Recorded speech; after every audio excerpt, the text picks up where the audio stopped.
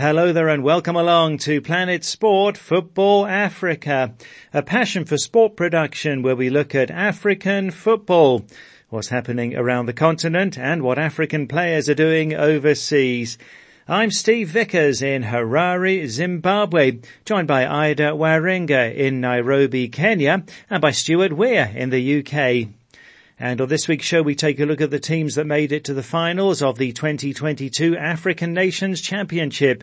Nigeria missed out while Madagascar qualified for the first time. We assess the controversy around Zambia women's star Barbra Banda, who was excluded from the recent Women's Africa Cup of Nations finals after failing gender eligibility tests, but is playing at the ongoing Cosafa Women's Championship in South Africa. I'm not saying it to anyone to let me go down with what I love doing mostly. I'll still keep on pushing and pushing. More on that shortly. Also, we catch up on some of the standout transfers of African players across Europe. But first, the CAF Inter-Club season starts this weekend with the preliminary rounds of both the CAF Champions League and the Confederation Cup. Moroccan clubs hold both titles. That's Wydad Casablanca of Morocco, the defending champions in the Champions League, and RS Berkane of Morocco are the holders in the Confederation Cup. There are plenty of big teams there in the preliminary round of the Champions League. They include Asante Kotoko of Ghana and Tanzania's Simba and Yanga. Other top teams get a bye through to the next round. Well, qualifying for the 2022 African Nations Championship has been completed. The finals are on in Algeria next January and February. This is the tournament for home-based players only, and Madagascar have qualified for the first time. Ghana beat Nigeria on penalties. Angola beat South Africa in the final qualifying round. South Africa have a very poor record in qualifying. Morocco, Cameroon, DR Congo, Ivory Coast and Senegal all made it. And Ida, that's more disappointment for Nigeria fans. Right, Steve. Nigeria have only reached the CHAN finals 3 times, and there's definitely a sense that the country doesn't take the tournament too seriously. And look, this is across the board. I mean, you see many countries building below par teams for qualification. On one hand, maybe to give practice to the younger players as well, but in the case that a country doesn't qualify, then it's not the biggest deal. South Africa, for example, has failed to qualify since the 2014 edition, Steve, and the catch with that was that they were hosts. So their participation was automatic, and they still didn't get past the group stage. I mean, can you imagine what the reaction would be if that happened with, say, the AFCON?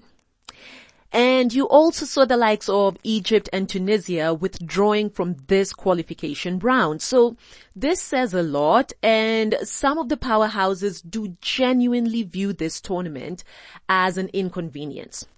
And some don't, you know, the likes of current holders Morocco, the likes of Cameroon, DR Congo, Ivory Coast, the likes of Senegal will all be competing in their 7th CHAN. It will be a 6th one for Uganda.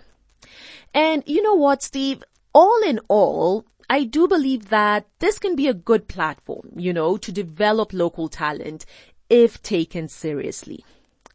But yes, going back to Nigeria's loss to Ghana. Well, Ghana back in the CHAN after missing the last 3 editions. They last featured in 2014 where they finished as runners-up. Now, it should be some form of consolation for Ghana, I would think at least. I mean, this is after their ladies missed out on the WAFCON entirely. They didn't qualify. The men's national team exited with 1 point at the group stage of the AFCON.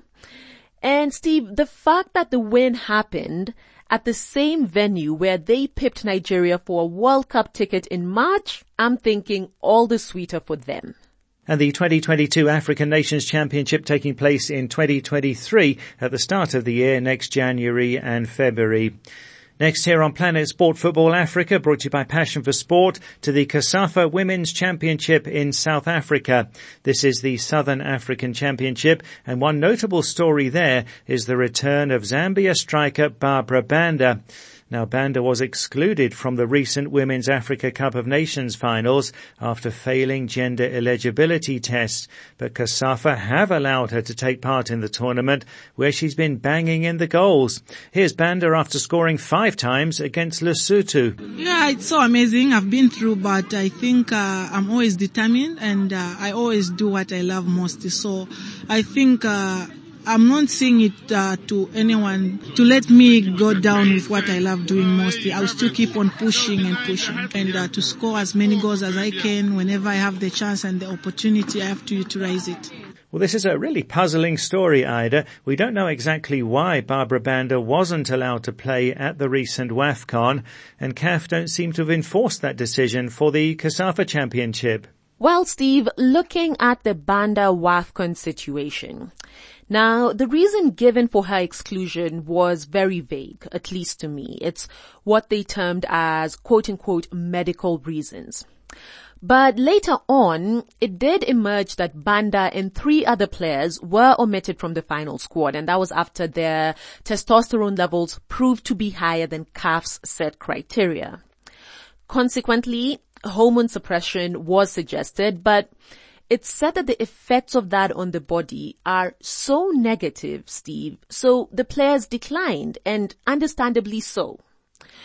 So I do think that it is important to understand just why and how gender testing started, at least within CAF and the WAFCON, or now referred to as the WAFCON. It was after the 2008 WAFCON in Equatorial Guinea, and that was when the host country won, amid claims that they fielded men in their squad. So CAF introduced the gender testing 3 years later. What's interesting, Steve, is that this isn't the first time that it's happening with Banda. It was a similar case at the last WAFCON as well, where she made it to the initial squad only to be cut off at the final hurdle, and I do genuinely feel for her.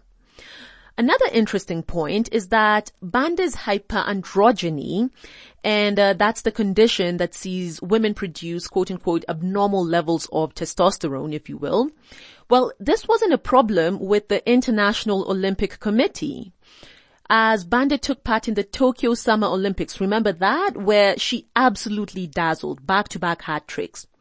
And she's also competed in the Under-17 World Cup. So this move from CAF is definitely puzzling, seeing as Cosafa is still under the continental body, so one would assume that if she wasn't allowed to play at the WAFCON, then it would be the same for Cosafa.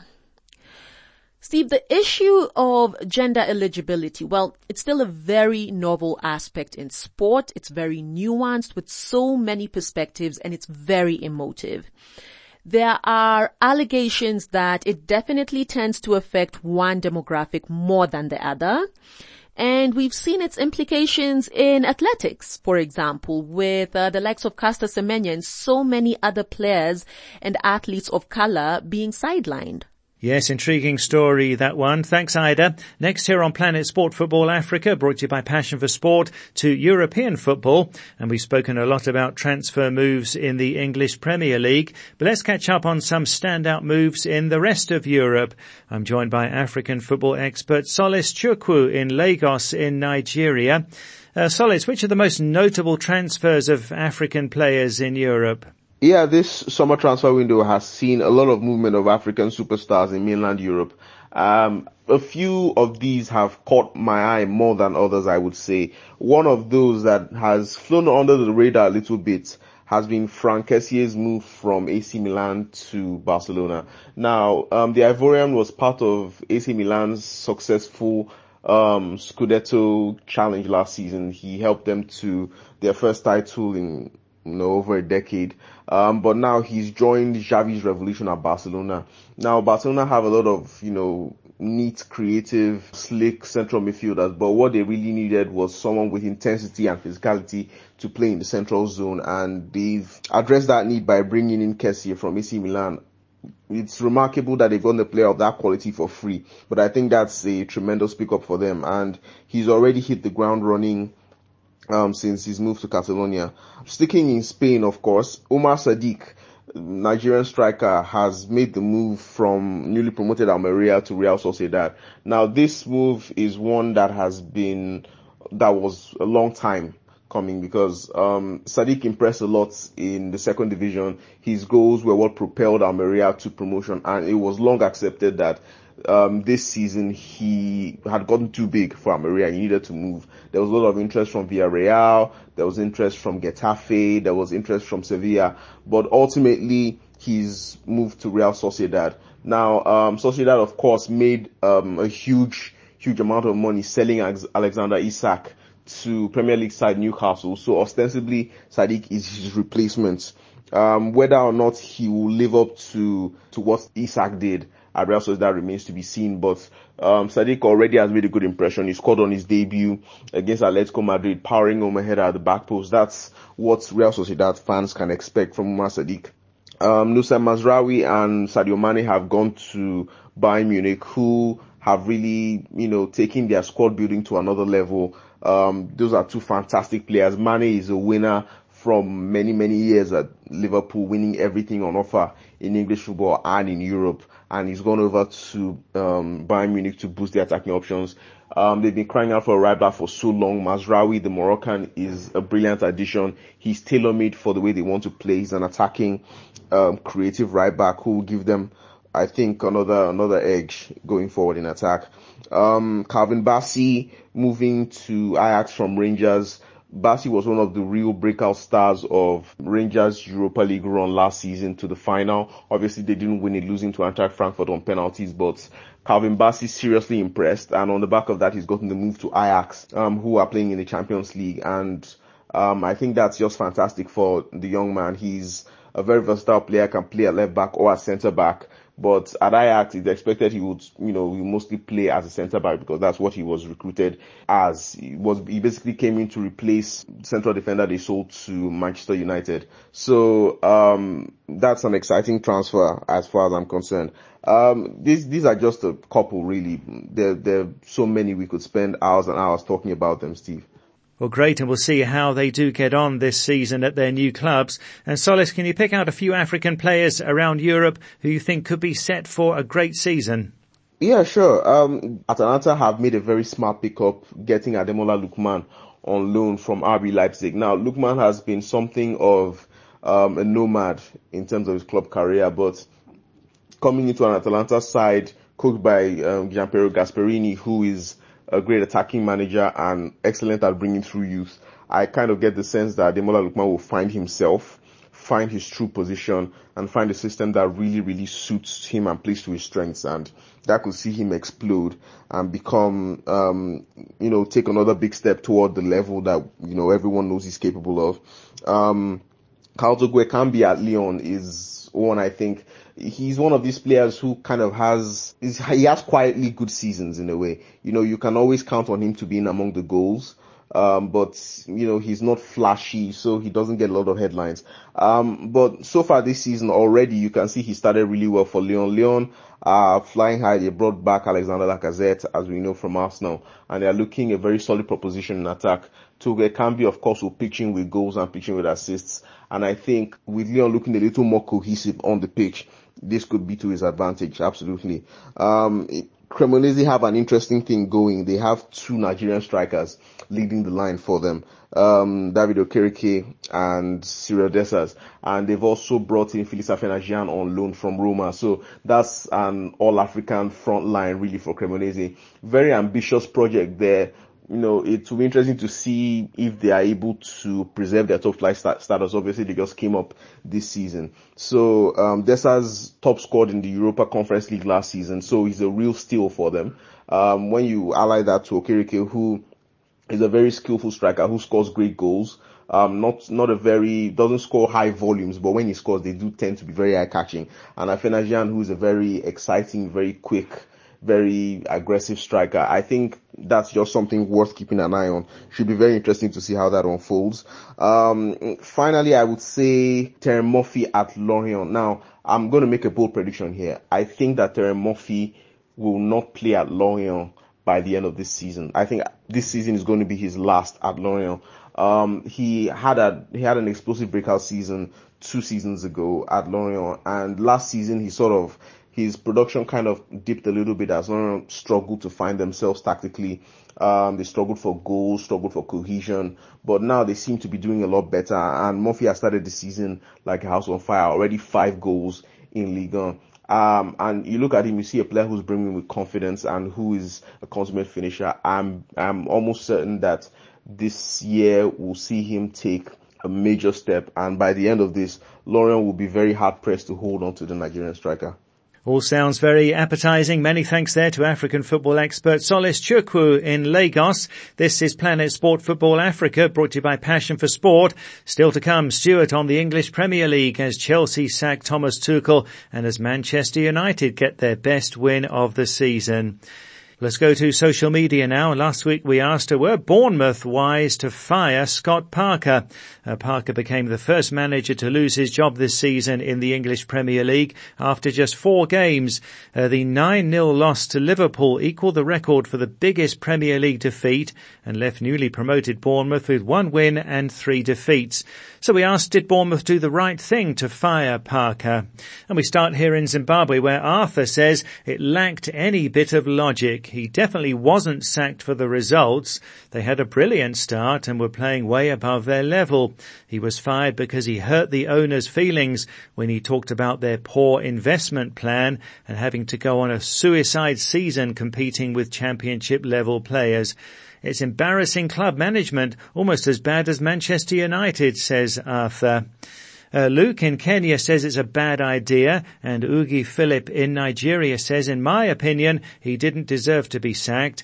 Any manager at that level with such a team will perform poorly. Besides, the club made no big signings, so sacking him is very unfair. At least he won 1 game, but the rest were too tough for the team. Tinkler M. Conte in Ghana says, I don't think the decision is good because it came too early. Let's take the example from last season of Mikel Arteta, who lost his first 3 games. And yes, a good point there, Tinkler, as Arsenal overcame that bad start last season.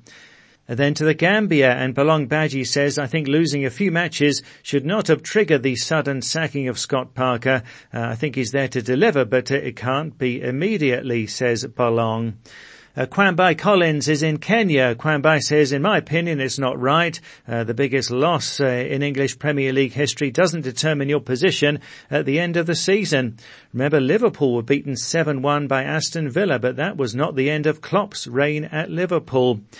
And then John O. Enenche in Nigeria says, a big defeat doesn't mean big failure. It only proves that much work is needed. So most people felt it was unfair to fire Parker, but others had a different opinion. In Botswana, Kialoboga Kabelo says he did deserve it because he didn't believe in his players. You could even see that on his face. And Chukwu in Ghana says, yes, it was the right decision. Losing 9-0 is too much. And Austin Chidiebere in Nigeria says, yeah, that goal margin was too much. And then also in Nigeria, MC Jazz said, I heard he underrated his players, saying that they are not Premier League material. And yes, that probably was one of the key reasons, because in a post-match interview, Parker said that they are under-equipped at this level. Felix Muzengi says he will fetch another small team from the Championship now and bring them up to the Premier League. Remember, Scott Parker also got Fulham promoted. And then finally, E-Brain DeBoss in Nigeria says the team started performing wonders after his sack. Yes, Bournemouth getting 4 points in 2 games with an amazing comeback win to beat Nottingham Forest 3-2 last weekend. I guess that shows what a funny game football is. Well, thanks so much to everyone who got in touch. Apologies if we didn't get to read out your comment. This week we're asking, what's your favourite English Premier League transfer in this window? The window now closed with record spending and with lots of exciting players joining English Premier League clubs. So what's your favourite player among those transfers, the one that you're most excited about? You can post a comment on our Facebook page, that's Planet Sport Football Africa, or send us a WhatsApp to +44 79 55 232 780. That's +44 79 55 232 780. What's your favourite English Premier League transfer in this window? Well, next here on Planet Sport Football Africa to our European football expert Stuart Weir in the UK. And it's been an eventful week. A crisis at Liverpool as they lost 4-1 to Napoli in their opening game in the Champions League. And this week's big story, Chelsea firing manager Thomas Tuchel on the new owner's 100th day in charge, and Brighton manager Graham Potter taking over. Now, the Champions League loss to Dinamo Zagreb was their third defeat of the season, but Tuchel had won the Champions League with Chelsea last year. So did you see this one coming, Stuart?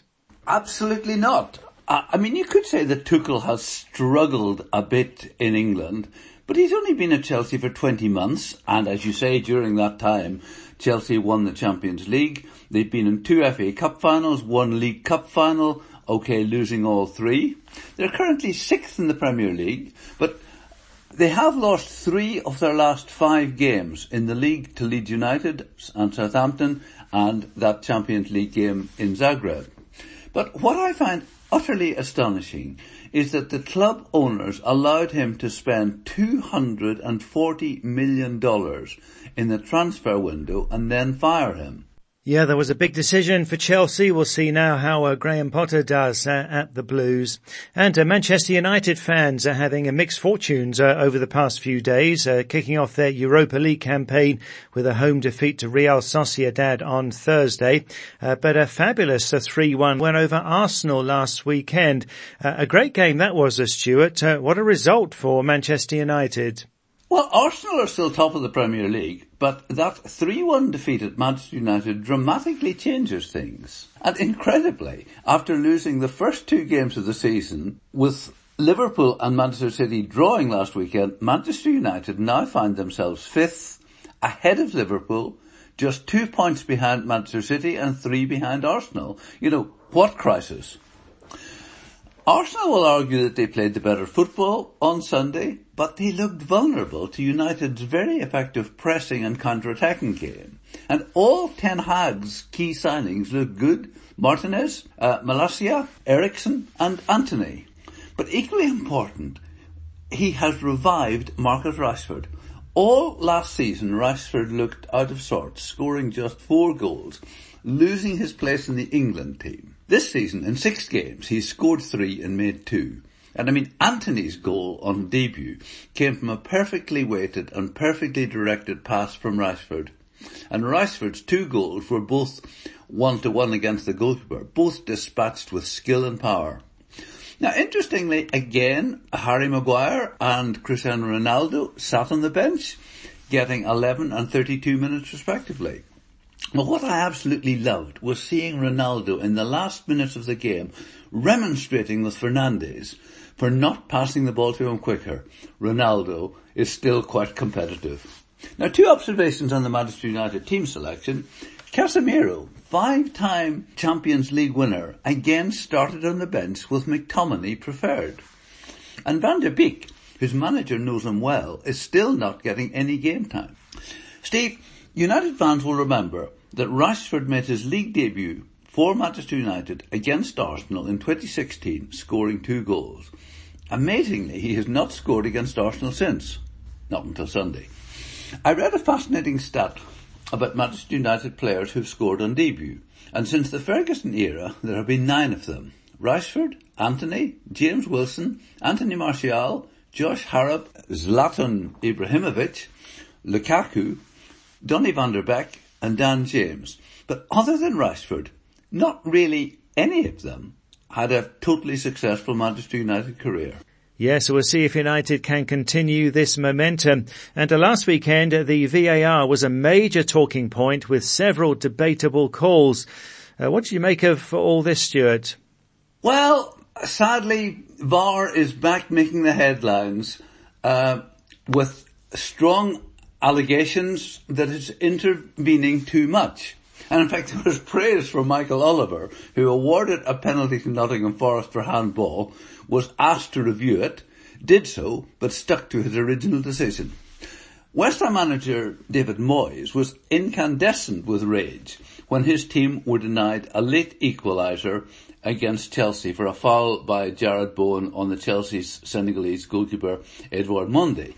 In fact, David Moyes suggested that Monday was pretending to be injured, having dropped the ball, and former England striker, now pundit Alan Shearer, described it as the worst decision he had ever seen. And interestingly, the Premier League Referees Association later acknowledged that the decision to disallow the West Ham goal and also to disallow a Newcastle goal against Crystal Palace had been wrong VAR interventions. Very honest responses and very unusual admissions. But if West Ham or Newcastle finish 1 point short of qualifying for Europe at the end of the season, knowing that the Premier League referees are sorry won't help them a lot. Mikel Arteta was also annoyed that what would have been the first goal of that game against Manchester United was disallowed, and I tend to agree with him. I mean, I thought it was a foul, but not such a clear and obvious error that the on-field referee's decision should have been overturned. And then there was a strange one, for Coutinho had the ball in the net for Aston Villa against Manchester City, but after the referee had blown for offside. And again, TV showed that no Villa player was offside, but too late by then. Now, I know, Steve, you'll be first in the queue here, but Mike Dean, who has just been appointed the Premier League head of refereeing, said that he expected within 2 or 3 seasons fans will be able to pay for VAR headsets so that they can listen to the conversation between the referee and the VAR official leading to decisions. Now, this is already the case in rugby in Britain, but of course in football, spectators only know that a VAR review is taking place. They don't know for what, and they don't know what is being discussed. But that will change when fans are able to listen to that conversation. Yeah, the VAR continues to be a big talking point. And what else have you got for us, Stuart? The Ivorian Maxwell Corning can consider himself pretty unlucky in West Ham's game against Chelsea. First, he shot against the post, and then his equalising goal was wrongly disallowed by VAR. And poor old Richarlison had similar luck playing for Tottenham against Fulham, hitting the post and having a goal disallowed for offside.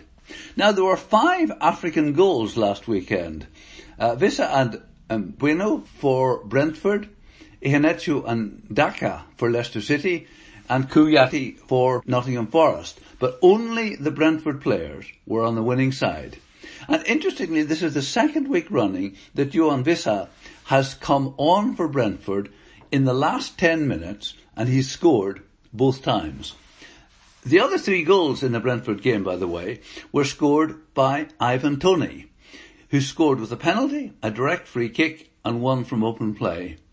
And apparently someone has worked out it's 9 years since someone has scored a hat-trick with that combination. And if you're wondering, Steve, this is not the first time Brentford have scored 5 goals in a top division game. They did it in 1938. Erling Haaland has now scored 10 goals in 6 league games, and incredibly, this is the 4th season in a row that he has reached double figures of league goals before he has played 7 games. Remarkable. Now, Steve, this is one for you. Jordan Zamora, Bournemouth and Zimbabwe, is the first Premier League player with a surname beginning with Z to play for a country beginning with Z. And then I need to finish with the cautionary tale of Conor Mazeko. Playing for Blackfield and Langley in one of the preliminary rounds of the FA Cup, a Shepton player shot wide and goalkeeper Conor went to retrieve the ball to take the goal kick. Well, it's a small ground and there were some bushes behind the goal, and well, he took the opportunity, shall we say, to relieve himself. The referee was not amused and produced a red card for the player. The game ended 0-0, and we await the decision of the FA Disciplinary Committee. Right, well thanks Stuart. That's it for the show for this week. So from me, Steve Vickers in Harare, from Ida Waringa in Nairobi, and from Stuart Weir in the UK, thanks a lot for listening, and Planet Sport Football Africa is a passion for sport production.